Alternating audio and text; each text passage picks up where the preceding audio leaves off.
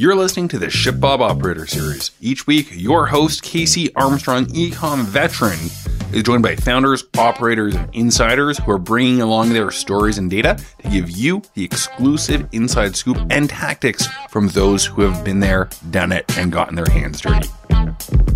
You can tune in for a live recording Wednesdays. Head to operators.shipbob.com for the details. But until then, enjoy this audio replay.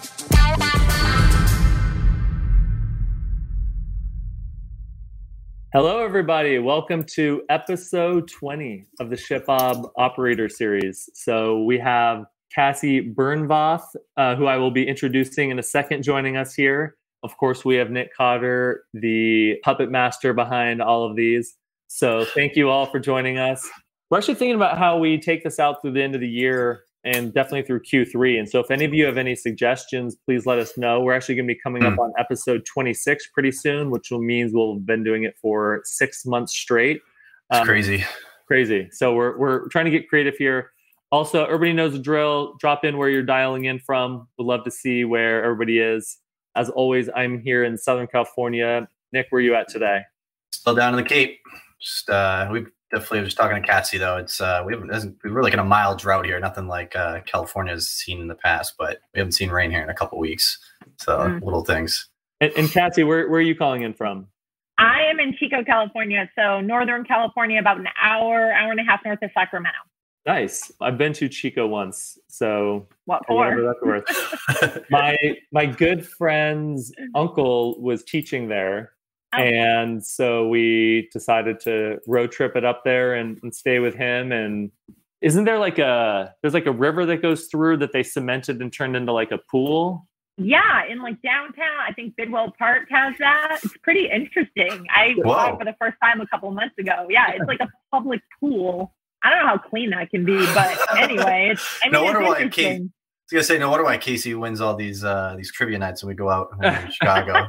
It's like I didn't know. I had to look up Chico on the map. No, I just had no idea. I mean, Chico is well known for Chico State is a very big state school here. Chico State also has a very strong agricultural program known nationwide, and a lot of the nuts that you buy, walnuts and almonds. Almond harvest, also known as almonds, just started. So they're starting to shake trees and get all the nuts out of the trees. And then walnut harvest, we actually live on a 35-acre walnut operating farm. My husband manages it. And that harvest starts in October, November timeframe. So walnuts and almonds. Who knew? There you go. He also had one of those, like, what are the bikes when there's two seats on it? You guys I know what you're talking about, but I can't think of the term. Tandem bike. Tandem. Thank you, Sean. There we go. Thanks, Sean. And so my buddy was rather tall like myself, and so we looked very odd as we were 17, so give me some a break there. Just going to like the pool and with the river that was cemented. So hey, when in Chico. Anyways, to jump into it, so we have again Cassie Bernvoth up in Chico, founder of Fatco. They're a paleo friendly clean skincare brand, and she runs it with her husband, as she mentioned, and they're 7 goats, 4 dogs, 90 chickens. Anything else I'm missing? 1 baby, 1-year-old little boy. There we go. We also grow wine grapes, all kinds of fruit. It's a farm. That's awesome. Very cool. Yeah. Well, to start things off, I actually was in the paleo space for a while, and so I'm pretty fascinated by what you're building out. I used to help run a site called Paleo Hacks, if you're familiar with Paleo Hacks at all. I am. There we go. Before we jump into your origin story and starting the business, something that really stood out to me when I went to your website is in the main navigation, you have a reviews tab. And I feel like I never see that. So I'd love to hear, what made that important for you? And I guess when did you decide to put that front and center? So we rebuilt our website maybe about 2 years ago. And for us, reviews are just so huge. I'm still blown away at how many reviews we get. I'm personally, as a consumer, I'm not a big reviewer. I'm not good about if I have a good experience to go online and write a review. But I can't believe still how many of our customers buy our products and write just amazing reviews. So we have tons of really great reviews. I've always thought, how do we use those to the best of our advantage? So using them on social, obviously, but also making it front and center on our website, because I think when you're going, especially skincare and body care products, when you're going, especially if you've never heard of a brand before, let's say you just saw us on social, if you go to the page, you want to see what other people's experiences were like.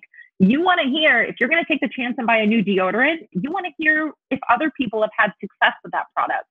So especially in the personal care space, I just feel like reviews, especially when you have a lot of good reviews, to make the most use of those, we just wanted to make them front and center and have them always visible to customers. I love that. And like you wrote, you're not a big reviewer. I'm not a big reviewer. I think that, most people, they submit their reviews when they're most frustrated. Bad experience. It's how Yelp built their entire business. And so to see you all have so many positive reviews, especially for a first-time consumer, I'm sure that's extremely important and helps, your conversion rates as well. Yeah, definitely. I think so.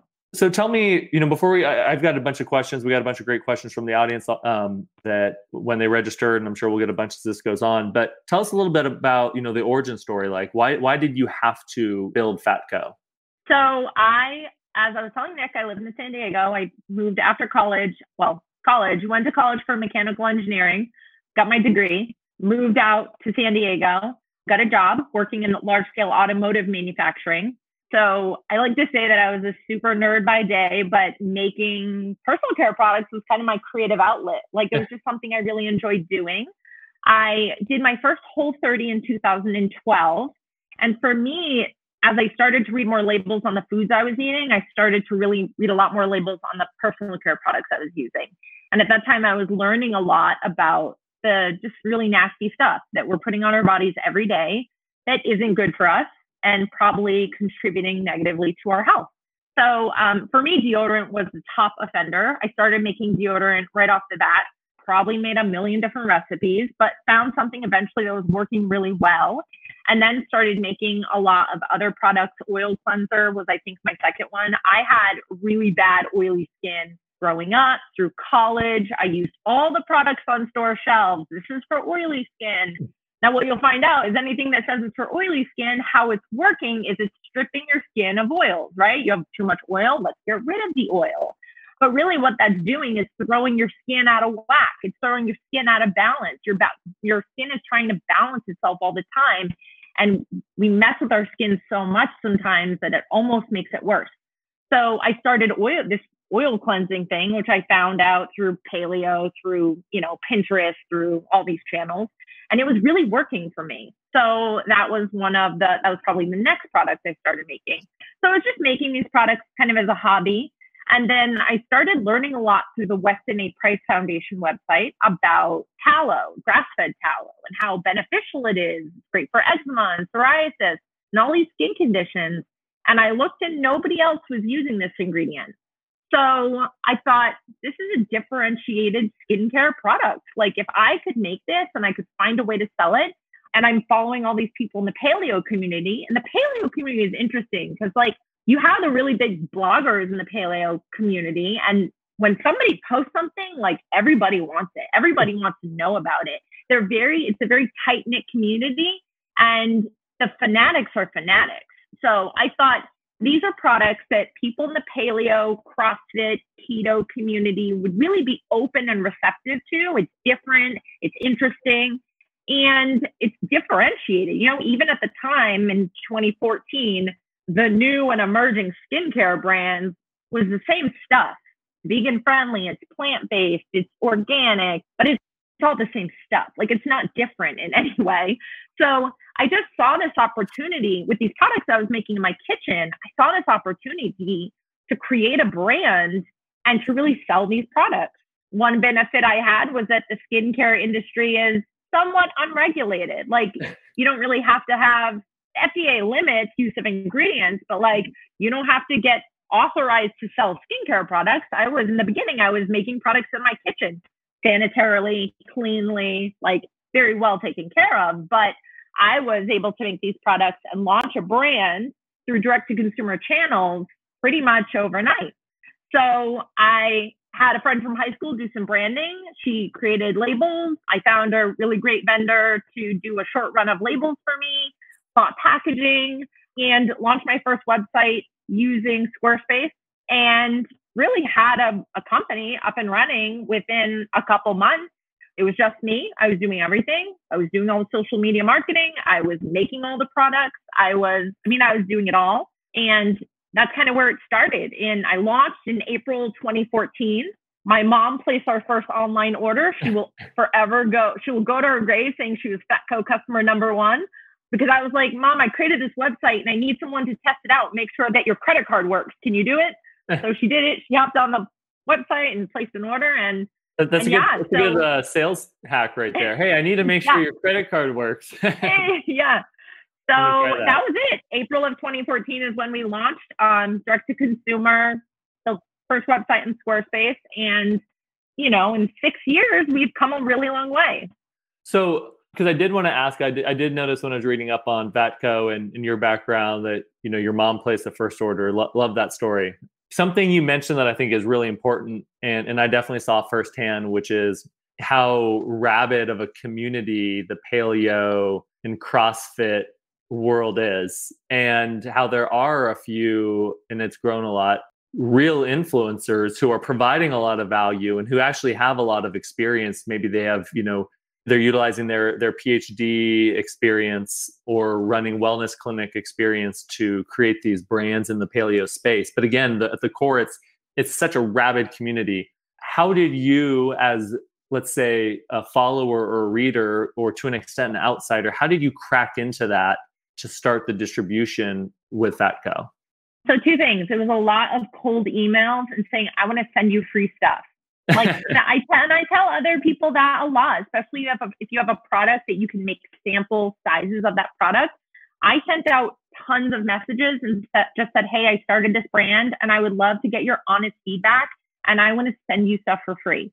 And people were so open and receptive to that. And I think that's another thing about the paleo community, is that they're so real and open and honest. And like, they were just so warm and inviting to me as this person that they'd never even spoken to. Like, it was completely bizarre, probably. The other thing is that for me, a really big break in the beginning was Steph Gaudreau, also known as Stupid Easy Paleo. She's a pretty known influencer in the paleo space. I saw her at Sprouts Market in San Diego. And I just had one of those moments where I was like, you have to walk up to her and say hi. You will regret this if you don't. So mustered all my courage and went up to her and said, hey, my name's Cassie. I just started this brand. I'd love to give you some products. And she was like, oh, this is awesome because I just got back from a trip and I need to do a giveaway. I do a giveaway every month on my website. And I swear to God, we got like 10,000 Twitter followers, 10,000 Instagram followers. Like, our social media blew up. That was a really big thing for us. And I attribute that to her and her following and her power, is that people just really trust her. And that was huge. I mean, from a business standpoint, that was really big for us. And I appreciate that so much from her, that so early on, she trusted us to share my brand with her community. I love that. We'll start with the second story, which is just really like seize the day. And, we always have to put ourselves, it seems like you're pretty good at stepping outside of your comfort zone. It's difficult at times, but the impact that, one person can have, and then of course you can leverage that relationship into cracking into others in the space, which is huge. And then giving away free things. It's crazy how even people who seemingly have more money than they know what to do with, they just love free stuff.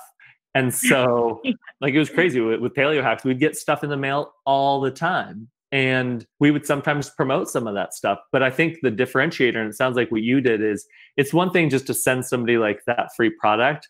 But then if you're also like messaging them and giving them something personal as well, which is like, hey, like this, just take this. I just honestly would love your feedback on X, and sending a more personal note, the likelihood of you getting a response is much greater. Yeah. And I think it's tough to justify in the beginning, especially when you're really cash strapped. Like, I'm going to send out free. It's going to cost me X dollars. This thing's costing me that so much. Like, how do I justify that expense? But, in this world of social media and word of mouth advertising, like you said, it can just take one person to post something, and like, there your brand is being exposed to thousands of potential customers. Mm-hmm. And we actually have some great questions here that align to that from the audience. So from Ajesh, we talked about good reviews earlier and the importance of word of mouth, which you just said. How do you handle bad reviews?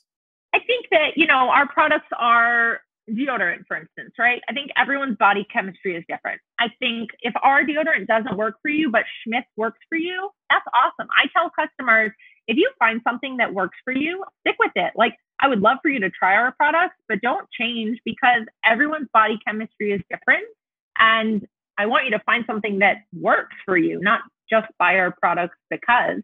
To be honest, a lot of the bad reviews we get are, well, on Amazon. I hate Amazon customers. But on Amazon, and then a lot of it, this is going to sound horrible no matter what way I say it, but vegans. Like, vegans don't like our products. Vegans don't like our brand. So they'll come on and write just really nasty reviews. And I'm like, dude, I'm not asking you to shop on my site. You have a choice of where you shop. Okay, you don't agree with my ethics. That's fine. But like, don't come to my website to write tons of nasty reviews. Honestly, when it comes to reviews, if it's a non-pertinent review, I won't post it. And people can say, like, I wrote a bad review, and they're limiting what's getting posted on the site. But if your review has nothing to do with the product, then I'm not going to post it because it's irrelevant to my customers. It's irrelevant to people that are coming to my site. We're using tallow, but we're not trying to hide it. We're not trying to be secretive about it. It is, we are loud and proud about our use of cow fat. So you don't like it. I don't know what to tell you. Do you have like verified purchase or anything like that on your site for like any of the review aggregators? Or I've seen some of that. Yeah, on, like, some of the I'm not sure. We use Stamps.io, and I think right now anyone can go on and write a review. I don't think it has to be a verified purchase. Gotcha. Because I knew that was because I was just relative to like it's shopping on Amazon that you mentioned, right? I mean, you see all these crazy reviews sometimes, and like, you're like, well, I just want the verified ones as a customer because I just need to know if this product works or doesn't work, right? Or what I should expect. So I've seen some e-com sites have that. I was curious. So you mentioned body chemistry earlier, and here's a question from Ken, and then Jeremy actually has an interesting follow-up question to that. So you mentioned products help with stuff like psoriasis. So how do you address medical claims and benefits in your marketing and like FDA compliance? Like, does it matter? How do you approach that concept? So we do not use the E and the P word in any of our marketing because we're not allowed to. I mean, those are medical claims. I've toyed around with the idea of like. And what is the E and the P word? Eczema and psoriasis. Okay. So yeah, those are medical claims. And I toyed around with the idea of developing like a cream that we're allowed to use the wording on. Basically, the FDA has a set of ingredients, and those ingredients are allowed to be used, or you can only make a claim, an eczema or psoriasis claim, if your product contains those ingredients. And that's just been, for us, developing an eczema cream is a really expensive thing. Like, to work with a lab who is approved to make over-the-counter, that's essentially an over-the-counter drug, is a lot more expensive and time-consuming, and there's a lot more to it. So we haven't really gotten there. But when it comes to that, I try to not use those words in our marketing. We have tons of customers. You can read eczema and psoriasis in the reviews on our website because customers have used our products for those conditions. But really, technically, we're not allowed to make any of those claims. So I guess before maybe we get to Jeremy's question, you mentioned marketing. And that's definitely, your guys' brand really stood out to me. I love your website. You are a mechanical engineer by training from college. You spent, let's call it a decade in that profession. Then you jump over into the e-commerce space. Part of it is, probably to utilize the other side of your brain with the creativity. Just like one of the pictures behind one of your shoulders, I don't know how they do the camera, it has a big old stank thing. And I know the initial brand name, I think, was Fat Face. Yep. Talk to me about that. Like, what, to get this just like kind of punch you in the face, like marketing stuff, like how did you approach that? Well, with Fat Face, my original mentality was I wanted a brand name that people would remember. You're not going to forget Fat Face, right? And we were using fat. So I really wanted fat to be in the name. Really early on, we had a trademark issue. That's the reason that we rebranded. There's another company called Fat Face. They're based out of the UK. They sell mostly clothing, but they wanted to start making skincare products. So we went back and forth with them for a couple months, but then it wasn't worth it in the end. So we decided to rebrand. But that was my mentality in the beginning. Also with naming our deodorant Stank Stop. Like, I wanted things to be catchy and memorable. That was really it in the beginning. I love that. And before we all had to be locked up, I know that you were going to different events and trade shows to help with distribution. And so anything that stands out to you or you think would be helpful for the audience on how you're able to like differentiate from, the million other booths or people wandering around the floors? Oh, I've seen so many different ways, especially at those big trade shows. Big trade shows are funny to me because it's just like, I want to use a bad word right now, but I'm not going to. It's like who can have the biggest show, the biggest booth, the hottest chicks. It's like this big show now at all those trade shows. For us, we're in the beauty space, so it kind of made sense for us. But we had a backlit booth, so our booth we always just did a 10 by 10 booth, but we had backlighting, and that always really drew people in. People thought that was really interesting. I just think being really proud about your point of differentiation and not shying away from it, even if that might offend some people. Like back to the vegan topic, I've had hundreds of those interactions live and in person. And I just think you need to have a lot of pride in what you're selling and really believe in it, because that will come off. Like that will show when you're at a trade show and you're trying to sell your thing. I love that, where knowing your audience and what you stand for, and there are going to be people that are going to disagree with you, but like, that's fine and welcome that, because you don't mind if John or Jane is vegan or hates meat and hates paleo, but that you like it. But I think taking that stand, and I know again at Paleo Hacks, that was like a huge thing that we leveraged, which was it's us versus like the vegans. And because that's what the audience wants and that's what your customers want. I think yeah. No, another thing I just want to make note of is like a really big part of our brand story is that we are buying all of our tallow from small US-based family-owned farms that are raising animals responsibly and ethically, regenerating the land in the process. We believe in the nose to tail philosophy, which means if you're going to kill an animal, you should use every single part of it and not let any of it go to waste. So sometimes if you have that conversation with a vegan, they can get on board with that. Like it kind of depends on what kind of a vegan they are. But if they can, get behind that idea of like, let's not say all animal husbandry is bad, but like, let's support the people who are doing it right. They can sometimes get behind that message and be like, all right, I'm cool with you. I like this. So you can get people to that place sometimes. You're tapping into the ethics side. You have a brand that's standing out. And so from like a marketing perspective, maybe more recently, or maybe even, in the last 6 months, let's say, which social channels or maybe your own email list, what have you been utilizing mostly to drive revenue? So I'd say both of those things. We send out a weekly email newsletter. I put those newsletters together myself. We just started running Facebook ads. We actually have hardly ever consistently run Facebook ads, but we started working with an agency recently, like mid-May, I want to say, to run some Facebook ads. And that's been working really well. I think we're still in the beginning stages. So I'm interested to see where that goes over the next couple of months. And then we're also working with someone for our Amazon ads. But, mostly Facebook and Instagram, our emails do really well, but we've never messed around with Google AdWords or anything like that. Nothing Google related. Mostly just social. Social has just always been really good for us. What about to build your email list? How'd you approach that? That's really just been organic since the beginning. If you place an order, you're added to our list. We have on our website, we have a couple different pop-ups. We have one, we offer a free sample kit. So you can get the sample kit and then just pay for shipping. And it allows you to try our products. So we use Klaviyo for our email marketing, and we have a pop-up that comes up and offers you that free sample kit. And that gets a lot of email addresses. And then we have not an abandoned cart, but when they're closing out the window, we have another pop-up. So we're collecting emails on the website a lot. That's most of it. Sometimes we'll do giveaways with other like-minded brands where we're collecting emails that way. But it's mostly been organic through people visiting our website. We've also started to mess around with SMS a little bit too. So collecting those through Klaviyo, those same Klaviyo pop-ups.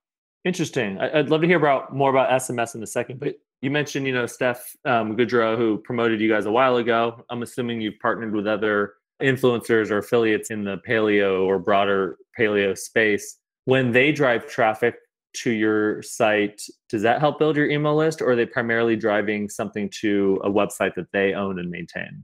They're primarily sending traffic to our website because we use affiliate codes and then coupon codes as well. So if the customer checks out with a coupon code that is that influencer's code, they'll get that commission.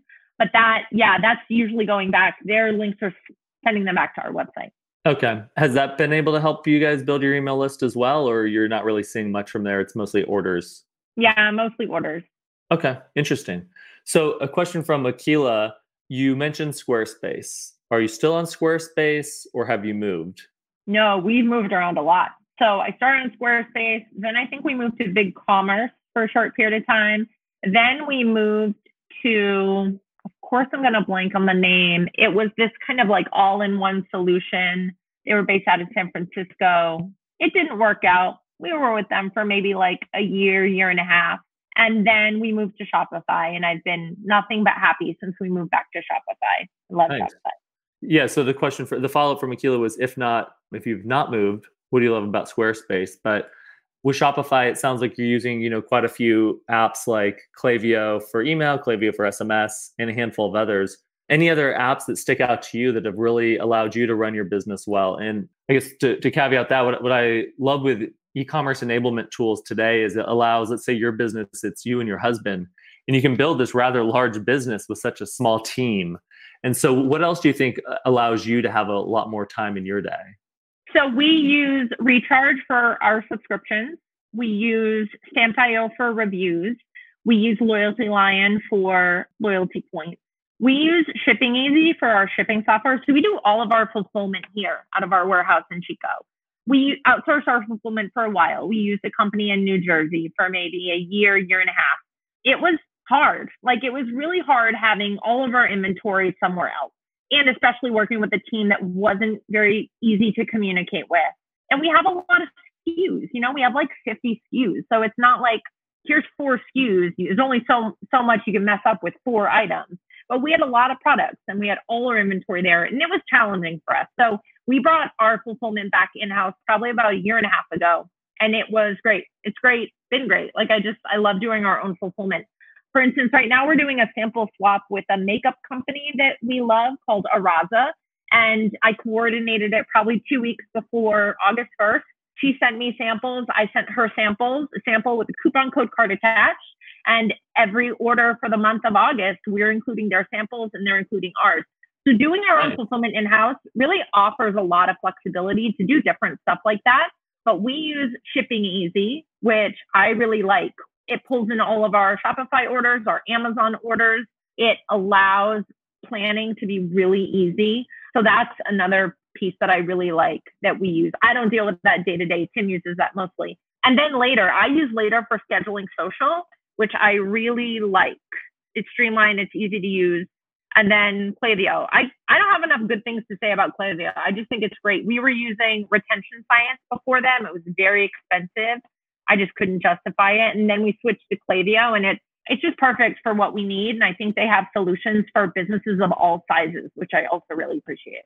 So something I also noticed on your website along with the reviews were fat bucks. And it sounds like you're using Loyalty Lion for that. And so I have a lot of questions there, but if you can explain fat bucks, when you rolled it out, maybe the obstacles you had to overcome, if any, but would love to learn more about that. Yeah, I'd say we rolled that out when we rebuilt our website. We kind of launched everything at once. So that was probably about a year and a half ago. It's just, I think, a great tool for people who are shopping on our website often. I think it does a great job of helping us retain customers on fatco.com as opposed to that customer who's going to buy on Fatco, but then maybe go to Amazon because it's easier. Like they might know they have some fat bucks that they could get $5 or $10 off. And for our subscription customers, it's allowing them to get points for every order, basically. So I think it's a really great customer retention tool, people shopping on your site. And we have a lot of customers who use it. Like people just really like, I think it makes it kind of like a game. Like how many points can I get? But yeah, we have a lot of people who are really actively using their reward points. So when you create an account, you get 500 points. I think I forget exactly what the point system is, but you get points every time you make a purchase. You get points every time you refer a friend and they make a purchase. And that actually gives your friend a discount as well. So there's all these different ways that people can earn points. And we've seen a lot of success with it. That's great. And I feel like creating a program like that sounds daunting to many individuals. I know myself with like Airbnb, for example, when I was flying at least every other week to Chicago and elsewhere, before COVID, and I was often staying at Airbnbs all over, and I was shocked. I'm like, how do they not have like a rewards program? I should be racking up Airbnb points left and right, but I wasn't. And I think a lot of e-commerce founders or entrepreneurs see it again as like a daunting task, but it sounds like you guys were able to get it up and running pretty quickly. And it sounds like it's helping keep people on your website as well. Yeah, for sure. I mean, I think that's most of the reason why I love Shopify. They have so many apps and they're really easy to just integrate and add to your website. I have a woman who lives in New Mexico that does, when I have tasks like Shopify stuff that I don't feel comfortable doing myself because I feel like I'm going to mess up our website, I'll email her and she'll help me out. But yeah, I mean, for the most part, a lot of those apps are just super easy to integrate into your website. So another app I want to touch on that I've seen you mention prior, here we're getting into the weeds on stuff, which I like because people are looking for actionable ideas, is Canva. And that's something that we use quite a bit. That company is blown up. But tell me, there you go. You love Canva. Good. I want them to blow up more. Keep giving me new features. I love it. Yeah, I use Canva. I mean, I just designed this like little fold out thing. We're going to put a little sample. We're going to stick it here with QR. Like I just designed this yesterday. I mean, it's amazing. Yeah, I don't have a graphic design degree. I don't know how to use Photoshop or any of that stuff, but Canva I can do. It's amazing because you can save, you can create folders. Like I have, the other day I was going back to my holiday 2019 folder to see what designs I'd done for holidays last year. It allows you to stay really organized and design anything for anything, like any dimensions. I mean, I could go on and on about Canva. Don't get me started. But yes, I love Canva. And it's the best money I spend every month. That is great. And it's probably $30 a month. Yeah. I love tools like that where people will see the design or the content that you'll put out there and they'll think that there's this army of people behind that. And you're like, I actually did that in like 30 minutes Saturday while my baby was sleeping. It's just crazy the tools, how, can really level up your game, even though, like you said, you don't have that background. Yeah. I mean, I'm not trying to use it to design our labels or anything. I will pay somebody else to do that. But, I think that was one of the questions you sent me ahead of time is like, how do you look at running this business with two people? And I think the key is finding ways to work smarter, not harder. Mm-hmm. And that's one of the ways is like Canva is an amazing tool that, I could spend hours and hours on designing social media graphics, but I don't because there's amazing tools like that available. That's great. And there are also a bunch, I'll try to see if I can think of any, and maybe Nick knows some, where you can actually put in some of your favorite brands and see what other people are doing and just trying to like steal from different places. And I think it's actually really important also to not just look at like, what are my competitors doing? Because then you just all start to look the same, but what are people doing in like tangential spaces? And so for us, like we're in the B2B space, but we often look to like consumer brands because they're often doing the most innovative and creative stuff. And so it's what can we maybe borrow from them that is interesting and relevant for our audience. And so to go back to like your growth over time. So your mom made the first purchase. You had that fortunate run-in with Steph, and she at a great time where she promoted you to her audience. You mentioned that you guys did a couple $100K in your first year. How did you go from getting that first order, that first promotion? How did you continue to get that momentum over time to achieve an accomplishment like that? So yeah, I did because it was just me at that point. I did about $200,000 in our first 9 months of business. So that was through the holidays of 2014. Thank you. I started the company with my own money, about 10 grand. Didn't raise money, haven't raised money yet. So we are and still are completely bootstrapped. And then from there, I was operating out of my house. I just couldn't do it anymore. Moved into a dedicated space, hired a first employee, started really like having my eyes set on some big things, right? So I was making friends in the food space. They're like, oh, you got to do Natural Products Expo, East and West. Like you got to do big trade shows. This is how you meet with all the buyers. So did the trade show circuit, did it hard for those, I'd say 3 years, like 15, 16, 17. We did Natural Products Expo. We did Indie Beauty Expo. We did Founder Made 1 year in New York. But, we are a beauty brand that is very against the grain as far as trends go, right? Right now, beauty category is what's on trend is to be vegan friendly and plant-based. And that's where we've hit some hurdles. I've gone to Austin and met the global buyer for beauty for Whole Foods. I've met all the buyers know who we are. They know about our brand, but I think they question if the nichiness of our brand is really going to work with their consumer. So our big break, we launched in Target in 2018, January 2018. So we met that buyer at Expo West in 2017. So that was by far the best thing to come from Expo West for us ever. But yeah, we participated in their Target Takeoff program in 2017, and then we launched in Target in about 600 stores in January of 2018. We had a really good 2.5-year run, and then that came to an end last month, or just this past July. Step one is getting into a retailer. Step two is making that product fly off the shelf. And we have a very story-heavy brand. Like, people want to know, why are you using tallow? Why is this stick of deodorant $14? There's so many questions I think that many people have about our brand. It's really hard to tell that story on a retail shelf. So, I think our time in Target was great, but I think we struggled because we weren't able to really tell that story. Also, we were selling deodorant in the natural beauty aisle. Like, in my opinion, it wasn't really placed very well. If I'm going to Target to buy deodorant, I'm going to the deodorant aisle, not the natural beauty aisle. So we had our challenges with Target. We went in and then we came out, but that's been our most notable retailer to date. And all other retailers, we've just had challenges because I think that, like I said, our brand is very different, and I acknowledge that. But I think the beauty, having a D2C brand, like, we were D2C from day one, and we still focus super heavily on our D2C channel because it is the channel that allows us to tell our story. It's the channel that allows us to find those paleo, find those keto, find those CrossFit people, find those people that we know are going to be open and receptive and interested in our products, and maybe filter out the vegans. That's the channel that just really allows us to communicate with our customers and find our desired customers the best. I love that is knowing who your customers are, and that's where you're spending your time. For, let's say, Target sounds like it had its ups and downs, but a lot of people are looking to maybe crack into that space at times. With that first buyer and getting into Target, even though you're kind of going against the grain because of your product and it's very much not vegan friendly. How did you, I guess, close that first deal? What do you think put you in a position to get that across the finish line?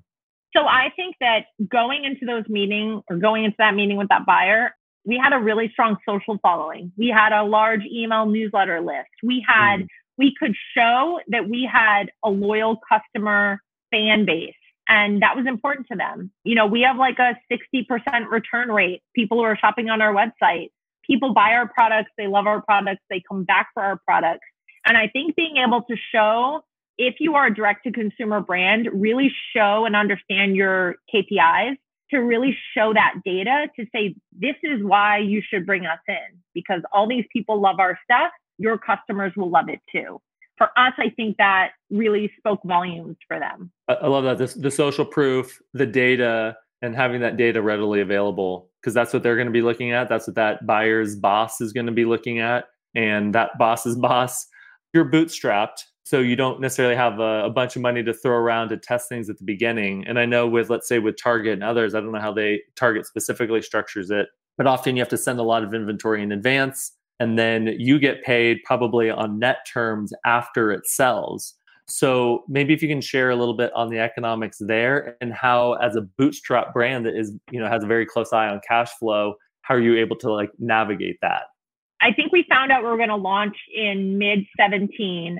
And we worked with a broker, so we kind of had an idea of how much inventory we were going to have to buy, how many stores we're going to go into, how many SKUs by mid-17. And I was like, oh, crap, we need money. I'm going to make this happen, but we need money to make this happen. So I eventually secured an SBA loan for $250,000. Getting an SBA loan is no joke. It is hard. They require a bajillion documents. But in the end, it was the best. It was the best path for us to take, I think, because it gave us the cash that we needed to buy inventory and to support that launch. And as opposed to raising money, because I think the worst time to raise money is when you have to, and that would have been a situation where we had to, and I didn't want to do that. So So yeah, I mean, I think loans are a great option. There's this funny tweet that I'm going to botch. I think I saw it yesterday, the day before. It's actually from another D2C founder in the paleo space. And he was just joking on how, getting government loans like this, it's really less about how viable the business is and more of how persistent the founder is, because you're going to have to submit, like you said, a cajillion documents at the end of the day. Yeah. So a question here from Edward. I'll modify it just slightly, just around Amazon. And so you're selling D2C, you're considering Amazon. In this case, he's considering Amazon. Now you're on Amazon. What was that increase to your sales? How did that impact the mix between D2C, your website versus Amazon? From like a margin standpoint, what can you share with us there, and how Amazon's been a complement to your business? Our margins are definitely worse on Amazon. Like, they just take a bigger piece of that pie. But I think you can't just not be on Amazon. I don't think nowadays it's really an option. Like, I just don't think that's the reality. We've gone through a bunch of different, modes with Amazon. At first, we were using a reseller. So we would sell our product wholesale. They would resell it. Then we kind of brought it back in-house. We're managing it ourselves. We started working with an agency about 2 months ago to manage our Amazon business, because I just think there's a lot more potential on Amazon. I think we should be selling a lot more product on Amazon, especially when you see what other deodorant-only brands are doing. So, when we found out we were going to lose Target, I really wanted to start beefing up our other channels, because I wanted to make up for that revenue somehow. And that's kind of how I made that decision for the Amazon business, was because I just see a lot of potential for us on Amazon. Right now, I'd say it's kind of split like half and half. We do a lot of business on Amazon, but we also do a lot of business on our website. And my thought process over the last month has been, how can we grow our direct-to-consumer channel? Because Amazon has been a bear for the last month. If anyone sells on Amazon, you know that they're limiting the amount of inventory you can send in. It's taking them weeks to receive inventory. Our sales in July were painfully low because of all these limitations that Amazon was placing on the brands. And I don't want to be a pawn in someone else's game. And that's how I feel with Amazon. So while we're going to remain on Amazon, I'm trying to think of new ways to get more traffic on our direct-to-consumer, mostly through subscriptions, because I don't want to get to a phase where we are depending on Amazon, because I think it's a really dangerous place to be. Unless you are a brand that only sells on Amazon, right? Let's say there are lots of brands who are just like, we're going to launch on Amazon, and that's it. We don't want to mess with our own website. But we have all the systems in place to have a really killer D2C business. So that's my main goal, is to figure out how not pull sales away from Amazon, just get more traffic to our website and really grow our recurring revenue. So I want to talk about the Amazon being a complement to your business and you pulling them over in a second, but you mentioned they're limiting inventory. Their receiving times are weeks at a time. So how are you navigating that to make sure that you can continue to sell through Amazon? We're just trying to be really forward thinking about sending inventory in and knowing that there might be that delay. I think there's only so much that you can do. In like May, June, people were seeing a lot of delays in shipping times from Amazon. So the way we're structured is we have fulfilled by Amazon, but we also have FBM listings as well. So we were seeing a lot of customers that were being directed to our FBM listings, and we were fulfilling those orders. And they were actually getting it a lot faster than any kind of FBA order. So that, I think, put us at an advantage that we had the FBA and we have the FBM listings as well, because it allowed us to, we have all the inventory here. It allowed us to continue to sell when the FBA listings were having a little bit of an issue. And then, just trying to be proactive and making sure they have as much inventory as they'll allow us to send in. And I kind of think that's the best you can do. With getting people back over to your owned website, how are you approaching that with Amazon? And do you list all of your products on Amazon that you have on your website? So how do you balance that? Yeah, so I've gone back and forth on that. Like, ask me that a year and a half ago, and I've been like, no, we're only having 4 listings on Amazon, 4 products. And then we're going to get everybody back over to our website, and it's going to be rainbows and unicorns. But I don't necessarily think that works. So we actually have an extensive SKU set on Amazon. We also have like 2 packs. we're trying to boost the cart value on Amazon. We try to get people to buy, like a 2-pack of deodorant or a 4-pack of our fat sticks. We're trying to increase the cart value, but I'd say all of our products are not on Amazon, but most of them are. Black Friday, Cyber Monday, they're going to be here before we know it. Yes, I there know. you go. You're chomping at the bit. Who knows what this holiday season is going to even look like? I know. How are you preparing? We are starting to work on creative. So for our ads and stuff like that, we are doing our production planning. So we have a lead time of about 6 to 8 weeks with our manufacturer. So my husband and I are having a meeting later this afternoon to go over our production planning for the holidays. Because, all manufacturers, I think, standard 6 to 8 weeks, but before the holidays, it's more like 8 to 12. So you want to make sure you get the orders in time. And then I've been doing work on our website. So creating new kits and sets, trying to put things together so it's a more giftable item. We have a lot of products that I think are highly giftable, but just making them a little bit more giftable. So creating those kits and sets and stuff, and then working with, if there are gift guides, people that are putting together gift guides, getting that creative put together and sent out. That's mostly it. It's a lot of creative and getting all the graphics and stuff ready. And email. I mean, I haven't started scheduling email newsletters, but getting the promo schedule laid out, kind of, everything from Thanksgiving Day to the end of December, emails, social posts, all that stuff. I love that. It's August, but prepping for the holidays. I know. You got to. I only have a couple more questions. Well, I have a bunch more, but for the sake of time, I only have a couple more. One that I wanted to ask earlier, and your comment made me think of it. How is it with your husband as your co-founder? It's good. I won't call him my co-founder, but I should say your colleague, your coworker. Yeah, that's better. So I founded the company in 2014. I think he joined in 2017. It's great. It's hard. I'm not going to lie. And we had a really hard time in the beginning, but we work so much better now. Like, I don't know. It's just, I think it takes work, and I think communicating at a relationship level is very similar in many ways to communicating on a business level. And when you work together, that's forced. You got to figure that out. So in summary, it was hard in the beginning, but we are really good at it now. That's great. And I bet it's going to help some. I mean, it started, in your brain, and then you brought it to reality, and then bring in somebody later. But it was just funny when you said you've got a meeting later. So it's, scheduling a meeting with your husband. So my second to last question, where do you see Fatco, let's say, in 5 to 10 years? What are you excited about? What's the future hold in store for Fatco? Our focus right now is D2C, and I think it will be for a while. I think retail is great. I hope that we can get into more retail in the future, but I think we're really being driven by category trends, and I just don't think we're there yet. It's funny because in 2014, I probably would have said the same thing. Like, no, people are going to be super into cow fat-based skincare products in like just a couple years. And now I say the same thing. I think we're on the front end of this regenerative agriculture movement, like plant-based meat. It's still kind of like having its day, but I think soon that's going to kind of move out. And I think this is what I hope, this idea of like regenerative agriculture, cows are not killing the planet, it's factory farming of cows. So that's my hope, is that as time progresses, that more people will be open to this idea of using our types of products. Because right now the trends in the beauty category are just the opposite of what we're doing.